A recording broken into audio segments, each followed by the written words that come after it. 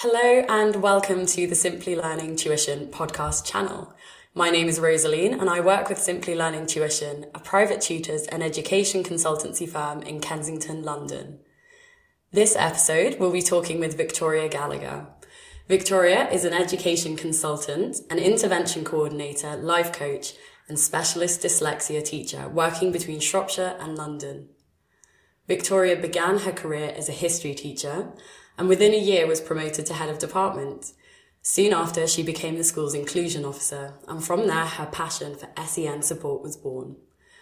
So over to you, Victoria. Welcome. It's lovely to have you with us. Thank you for having me. Of course. So you started out with your role as an inclusion officer. So perhaps we could begin by explaining what that role entails and how did it progress to where you are now? So basically, I was head of history and I have always had a background with sort of working with children with challenging behaviours or any barriers to learning. And my head teacher said, Victoria, would you be able to come and work in the SEN department? And I want to create a role for you. And that role was going to be an inclusion coordinator. So effectively, I was working alongside the SENCO, which is a special educational needs coordinator. And my responsibility was for coordinating all the support for the child, all the training for teachers to meet needs. So, for example, if we had a dyslexic child, it would be up to, be my responsibility to make sure kind of their academic needs were being met, but their social and emotional needs were being met as well. And I had a team of different people that worked in the department. So we had specialists in there, dyslexia specialists. I'm a dyslexia specialist myself. My SENCO was also a specialist assessor for dyslexia. We had drama therapists, we had counsellors, we had play therapists. So we would put a sort of a menu of support together that was bespoke for that child. And my responsibility was to coordinate that as well as run a number of groups for young people. So it sounds like there's a wide range of approaches that people can take when it comes to their children. You know, you've got art, drama, all these fun things. Do you have a particular favourite? I think it's a combination. I think it always has to be a combination. It's not just about giving a child an intervention outside of the classroom. It's about making sure we find the right intervention, and that's very individualised. And also, I think it's then about what is transferred into the classroom and working with the teachers and working with the child to make sure any techniques and tools and strategies they're learning is then transferred back in, because there's no good of a child coming out of a lesson, learning all these wonderful skills through a play therapist or a drama therapist and actually not taking anything back to the classroom. Similarly, it's not very good if a teacher doesn't know what's happening. And obviously there's an element of confidentiality to those groups. However, we do want to be upskilling the teachers so they know how to meet need more effectively. So it's a very important approach to take where the teachers are working together with the parents, who then, if they've brought in specialists such as yourself, it's all very important to work together based around that child. Absolutely. It's the whole child, and it takes a community to raise a child. And that's a real fundamental belief of mine, that it's not one person, it needs to be a family. And a lot of the families I work with, they become like family. Because a lot of our coaching is connection coaching. It's about connecting to the child, it's connecting to the family, it's connecting to the teachers, it's connecting to the senior leadership team. It's kind of working all together for the common good, which is obviously to meet the needs of the child, make sure they make academic progress, but thrive socially and emotionally and live fulfilling, happy lives. So could you explain a little bit about your consultancy, about Woodlands? Yeah, so I was head of inclusion. My husband was the head teacher there. We were busy supporting other people's children, working with a wide variety of needs with children with autism, children with EHCPs, children with dyslexia, OCD, Tourette's, dyspraxia, dyscalculia, dysgraphia, the co-occurring difficulties, the whole range, as well as anxiety, depression. And we were doing a good job and it was great and everything was going well.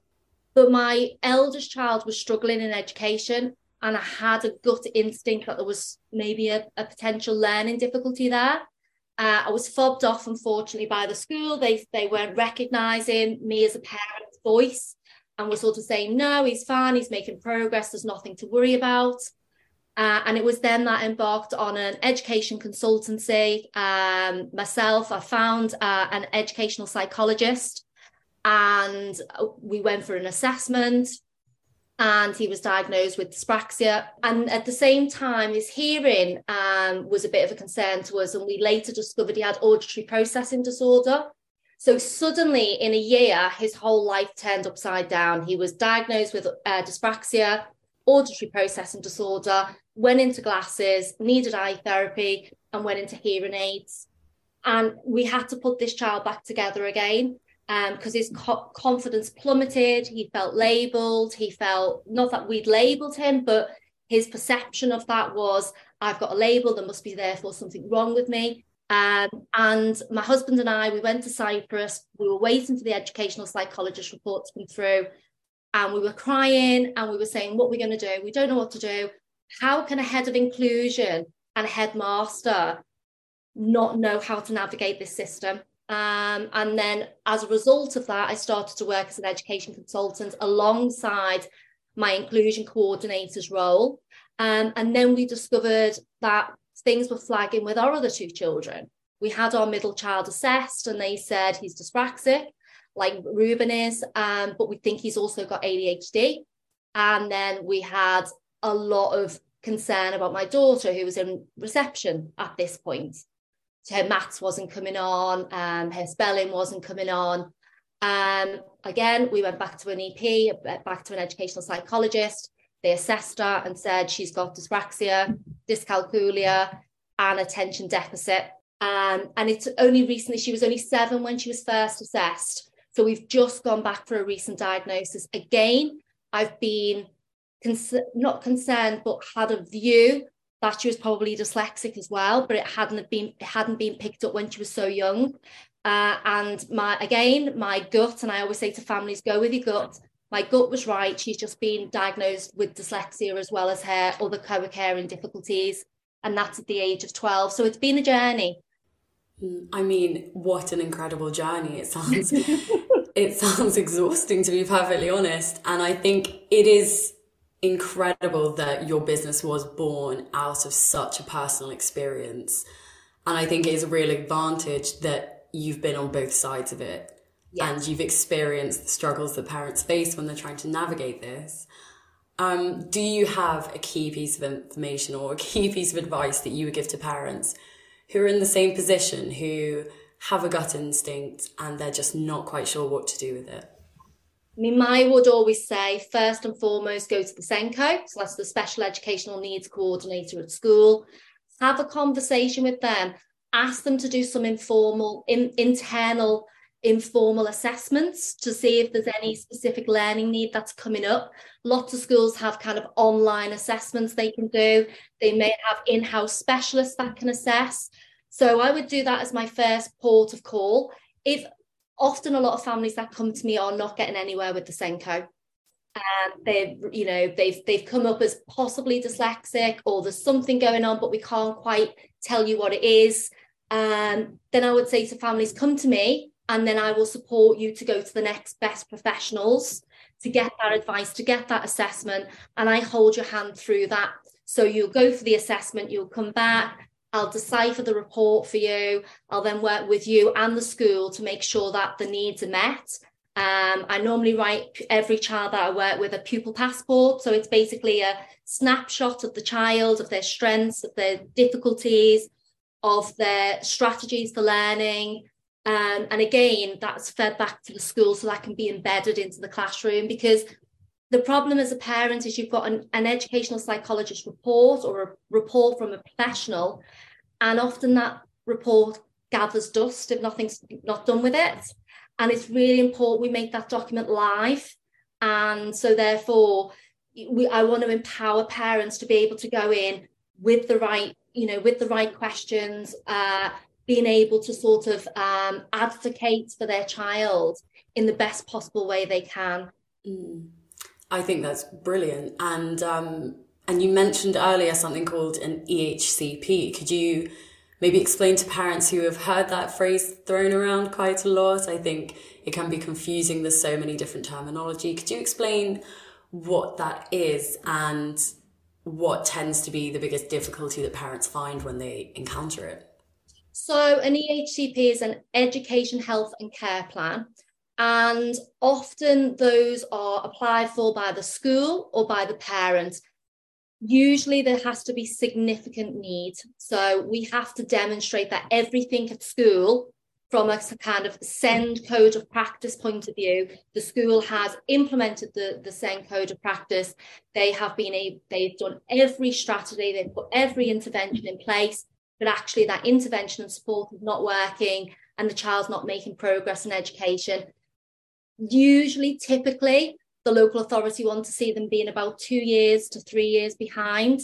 But again, you're not always guaranteed an EHCP on the back of that. It is pulling all the evidence together to say why that child needs additional funding. And that additional funding might be to pay for a speech and language therapist, an OT, a specialist teacher, a learning support assistant that can work alongside them. So there's a lot of provision that is granted once you've got that education, health and care plan. But it's very, very challenging for parents to achieve one. It is a struggle. I've had lots of families that have got it. I've had lots of families that have had to go to tribunal to get it. So it is, the local authority increasingly do not want to spend money on meeting a child's needs and would look more to the school to meet need. So if anything, it's a financial barrier. That is why people don't get the HCPs. And it must be causing quite a lot of pressure on the schools as well, if the councils are turning to them to shoulder that responsibility. And I think it's teachers. Teachers are not given time to plan. In fact, I was just sort of reflecting today, and I was thinking, what was my SEN training? What did I receive when I was training to be a teacher? 2 hours of training. That's all that was on the university degree course. And actually 2 hours. And then all that we were ever thrown around on, I brought it online today actually, was behaviour, how to manage children's challenging behaviour. So we had lots of workshops on that, but not actually what's a diagnosis. What does it mean to be dyslexic? What does it mean to be dyspraxic? What does it mean to have social and emotional barriers to learning? Nothing was ever taught. It was all about, let's target the child's behaviour and get them to behave so they're ready for learning. But actually, a lot of behaviours signal and communicate that there's maybe something that the child is finding difficult. And therefore, we need to unpick that behaviour. So it's not about reprimanding and having the best behavioural management strategies. It's about understanding the behaviour. And that, for me, is what I'm all about. It's understanding what is the behaviour communicating, and that's where our connection coaching comes in. And what would you suggest to parents who maybe notice this behaviour and maybe know that their child is struggling with something and it's manifesting as, what people might phrase challenging, but maybe are hesitant at the idea of a formal diagnosis for their child? Again, I would always say, go and speak to the SENCO, speak to the form tutor, raise some concerns with them, see what their view is. Is this just happening at home? Is some of the behaviours just happening at home, or is this happening in school? Typically, children with co-occurring difficulties will tend to lose it at home, and teachers will say, we don't have this problem at school. And that's because they're very good at masking. And so you get a lot of children with subtle difficulties who are very good maskers. They're great at school. They come home and their attention tank and their energy tank is just completely gone by the end of the day. And so they have emotional meltdowns. They are emotionally dysregulated by the time they get home. So again, I do a lot of work on emotional regulation and strategies so that the child is empowered to be able to recognise, I'm feeling this way, I'm feeling tired, I'm feeling anxious, I'm feeling frustrated. What can I do? And then the parents are running alongside that in how can I support? Because we're not there, it's not a quick fix. It's something that needs to happen over time. But the more you can empower and equip the child, the more likely they are to manage their behaviour. And, you know, at one point in their lives, they transition from us as parents. They go on and lead independent lives. In fact, I brought my cup online. I've got a lad that was special educational needs, ended up in Oxford, you know, and flew the nest. And, you know, the behaviours and everything that sort of, you know, the parents came on the parenting course with me. And there he is, he's flown the nest, he's equipped, he's got the skills, he's got the techniques, he's got the strategies. And alongside that, the parents had the strategies and felt more confident as parents to bring up a child with co-occurring difficulties.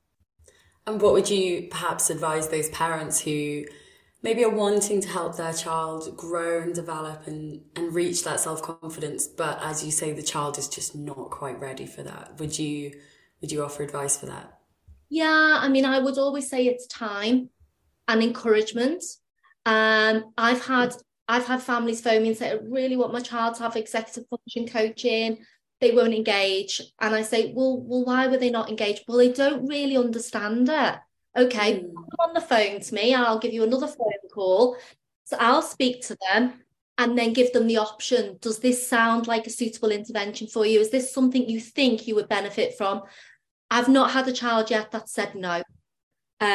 They've all said yes. Sometimes you need somebody objective rather than it looking like the parents pushing it. I know if I sort of push something with my children, they'd say no. Whereas if I give them more autonomy to say, look, here's a couple of options. Do you want to speak to somebody about this? Yes, please. Okay. Have a trial. What did you feel? How was it? Yeah, it was great. Or no, it's not for me. Okay, well, it's not for you right now, but it's not to say it's not ever going to be for you. So again, it's time, and it's just at Woodlands, we're all about sort of connecting with the child and giving them the bigger picture, because children like certainty, they don't like uncertainty. So I don't want them to come into the coaching process thinking, I'm really not sure what this is all about, and this feels unpredictable, because then that doesn't feel safe and that makes them feel vulnerable. So again, you know, that's something we want to avoid at all costs. So what are some common challenges that parents of children with dyslexia or other learning difficulties might face?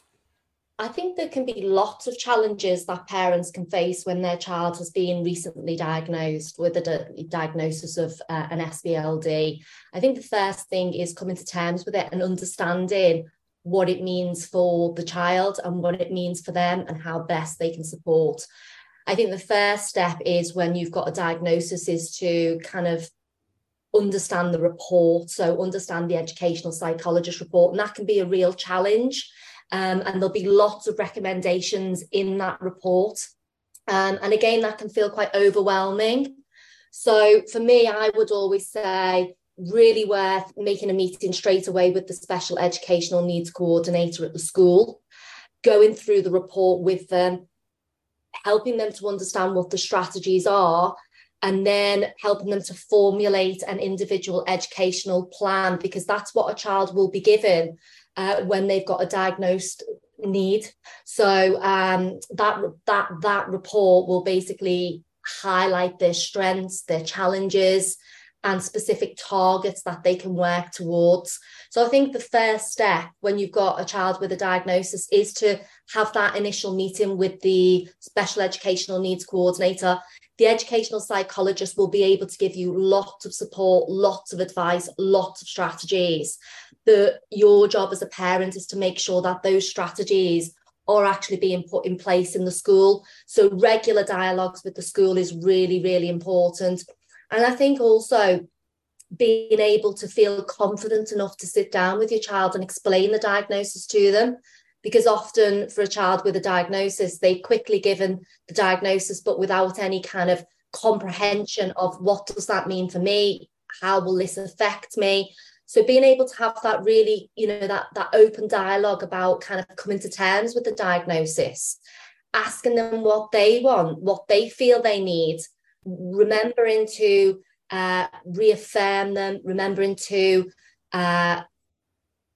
remind them of their strengths. Because ultimately, a lot of these children with an SBLD will lack confidence. I've had a lot of children that I've worked with who've said they feel stupid, or they feel different, or they feel special. And we've got to kind of eradicate that uh, misconception they have about themselves.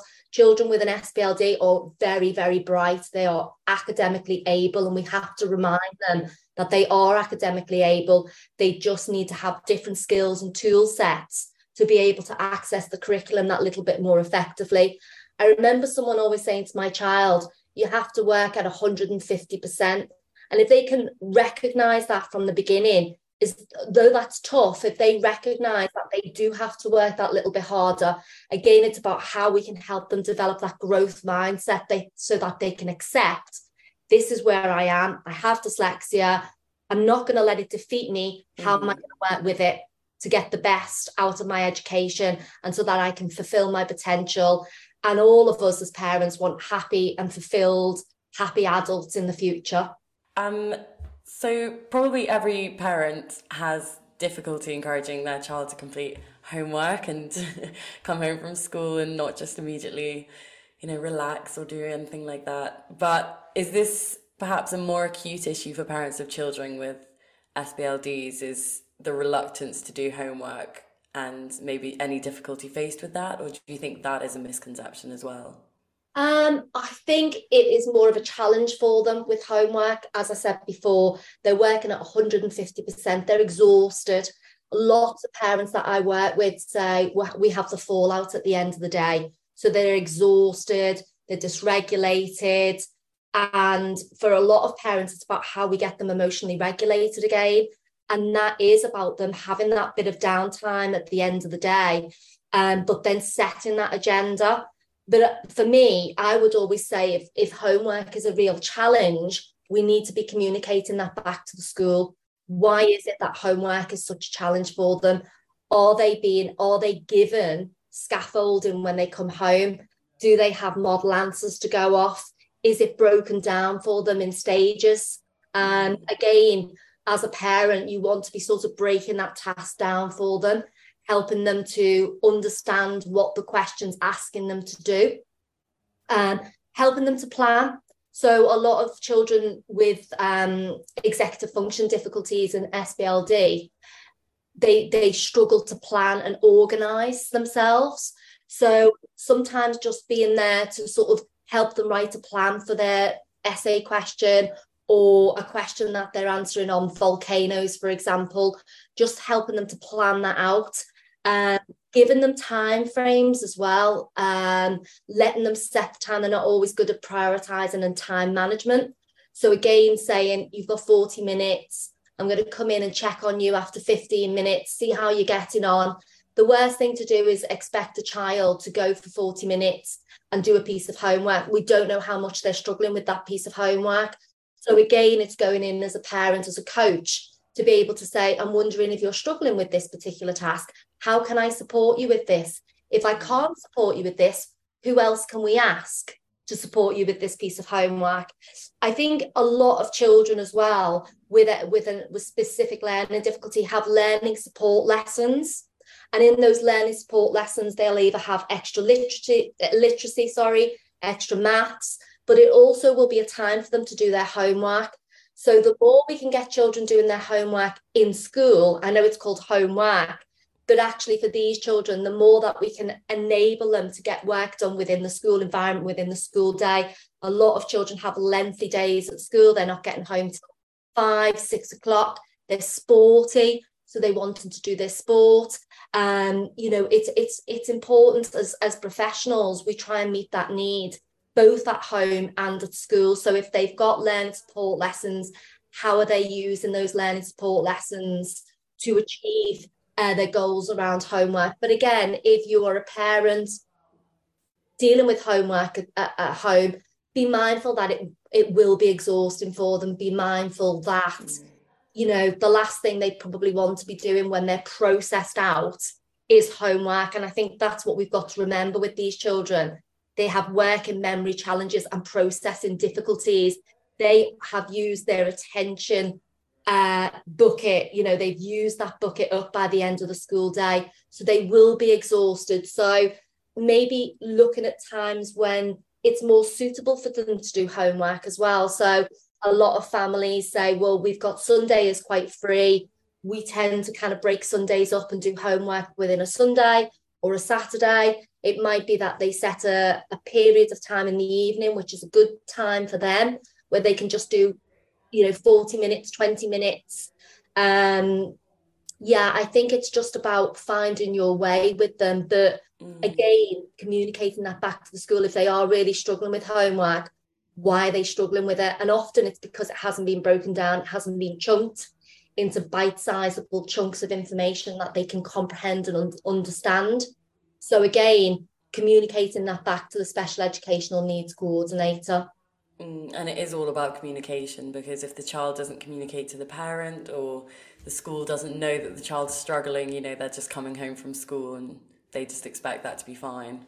Absolutely. And I think there's a tendency to want to do the homework for them, because no parent wants to see their child struggling. So it's, if they aren't able to access that homework, if they aren't able to do it, then we need to be communicating that back to the teachers, because ultimately they're not going to learn if we're not communicating that back to them. And so how do you think parents can help their child's morale? Presumably it can, as you said, it can be quite hard for them to stay upbeat following a diagnosis, or perhaps when they've had a long day at school, they come home, they struggle with their homework and they just feel a bit defeated. Do you think there's tips that parents can follow? I think a lot of parents that I've worked with appreciate and tell them this is tricky, this is difficult. I understand how you're feeling. I'm noticing that you're feeling particularly overwhelmed, sad, frustrated, angry. That's okay. What I'm here to do is to support you as your parent. I love you unconditionally and I'm here to support you. I think what you have to do is love bomb them. You have to show them that you're their biggest champion, that you're their biggest mentor. Help them to appreciate their strengths, help them to recognize just what a special person they are. So it's all about kind of affirming them, and it's also about challenging some of those thoughts that they may have. So some of those misconceptions they might have about themselves. I'm thick, I'm stupid. Actually, it's not, you're not thick, you're not stupid. It's just that you learn in a different way. And so you use a different toolkit. And that's what I'm here to do, to support you. So again, I think, it's very difficult, because as a parent, we don't want to see our children struggling. But all we can do is love them. All we can do is help them to recognise the special individual that they are. But again, use those coaching strategies to help them regulate themselves. What's the evidence for this sport? How can we think differently? What new perspective could we have? Think about somebody who's really important to you, a role model. What would they tell you to do? How would they tell you to think? And those are the sort of tools that we use in coaching. It's getting them to think of it in a different perspective as well. So as a parent, it's about coming alongside them and coaching them, a bit like a coach who's coaching for football and they have a bad game. It's about how do we coach them to pick themselves up and have a better game next time. And I think that's what we're doing as parents. We're recognizing that this is difficult. Maybe this grade wasn't the grade you wanted to get, but that's okay. You've worked to the best of your ability, but we can look at what we can do differently next time so that you don't feel this way. And again, if they are underachieving, again, we want to be communicating that back to the school, and addressing maybe, they are underachieving because their needs aren't being met. So again, that's where we as parents have to reference the Equality Act of 2010, is, to know that these children do require extra interventions. It may be that the school needs to put an extra intervention in place for them, and that will boost their self-esteem. They'll be doing more maths, or they'll be doing more English, and their confidence will come up.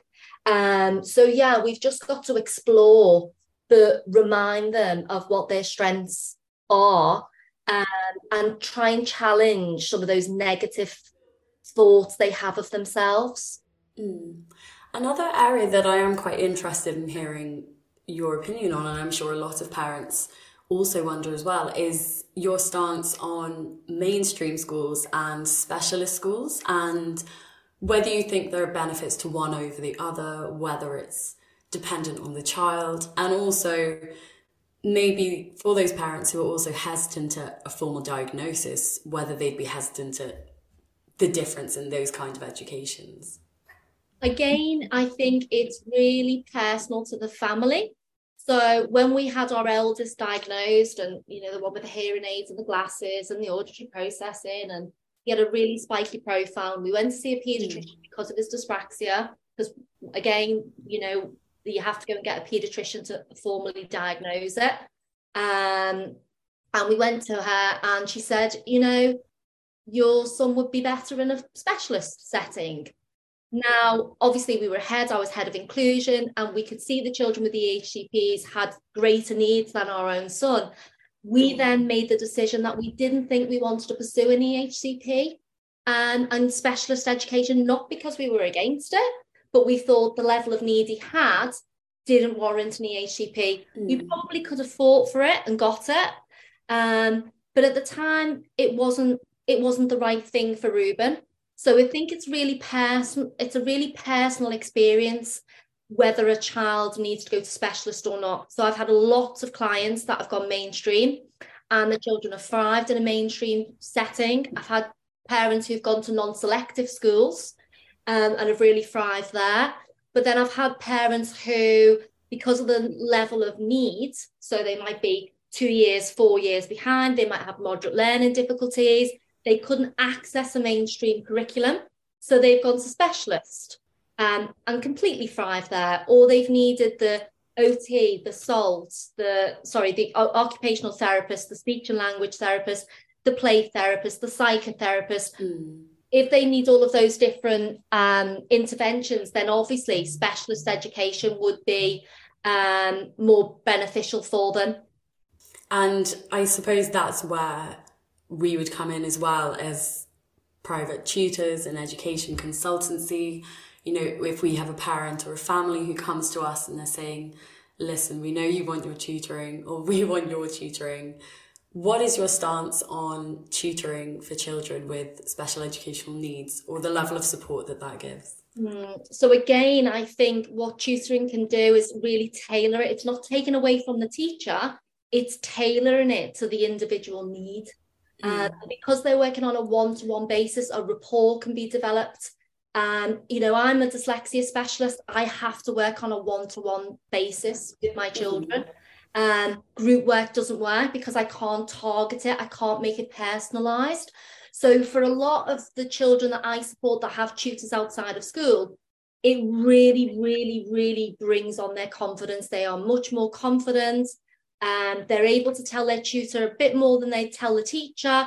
They're able to ask more questions. They're able to do the overlearning and pre-learning. So something for a child with co-caring difficulties, it's overlearning to automaticity. Because a lot of them have working memory challenges, they need to repeat. And what a tutor enables them to do is kind of go over the teaching that's happened, review what's been learned, teach a new concept, but go back to the previous concept, over teach that again. So the child's constantly revisiting content. And that's more likely than that information to go into the long-term memory. And that's where we need it in order for these children to be successful. So I would say tutoring, I'm a real advocate of tutoring, because I just think it can be much more bespoke and individualized for the child. And I know every client who's got a tutor that I work with all really benefit from their tutors and have, really meaningful relationships with their tutors. And again, I think the tutor acts as a bit of a confidant, a bit of a mentor. So they're not just there for the academic support, they're also mentoring them through that process as well. And I do a lot of training with schools, a lot of training with tutors to upskill them in that coaching technique. So I would hope that tutors are able to use the coaching techniques alongside the formal academic tutoring, so they can be, they can have that holistic approach to learning. And I suppose it is reassuring for the parents as well. If you're worried about your child or you're wanting to do as much for your child as you can, you're trying to bring in people, and also that's where you and Woodlands come in. to support the parents in turn, as you say. Absolutely. It is all about finding the right support. So it's about saying to the family, okay, what is the need? Let's have a look at the need. Let's see what the consultants or the educational psychologists have said. Right, let's target that into a menu of support. It might be at that particular time, they just need a dyslexia specialist. It might be they just need a tutor for maths and science. Because a lot of children have, challenges with maths, particularly with co-occurring difficulties. Some fly with maths. And so it's just about looking at what is the right intervention for them at that particular time. No, definitely.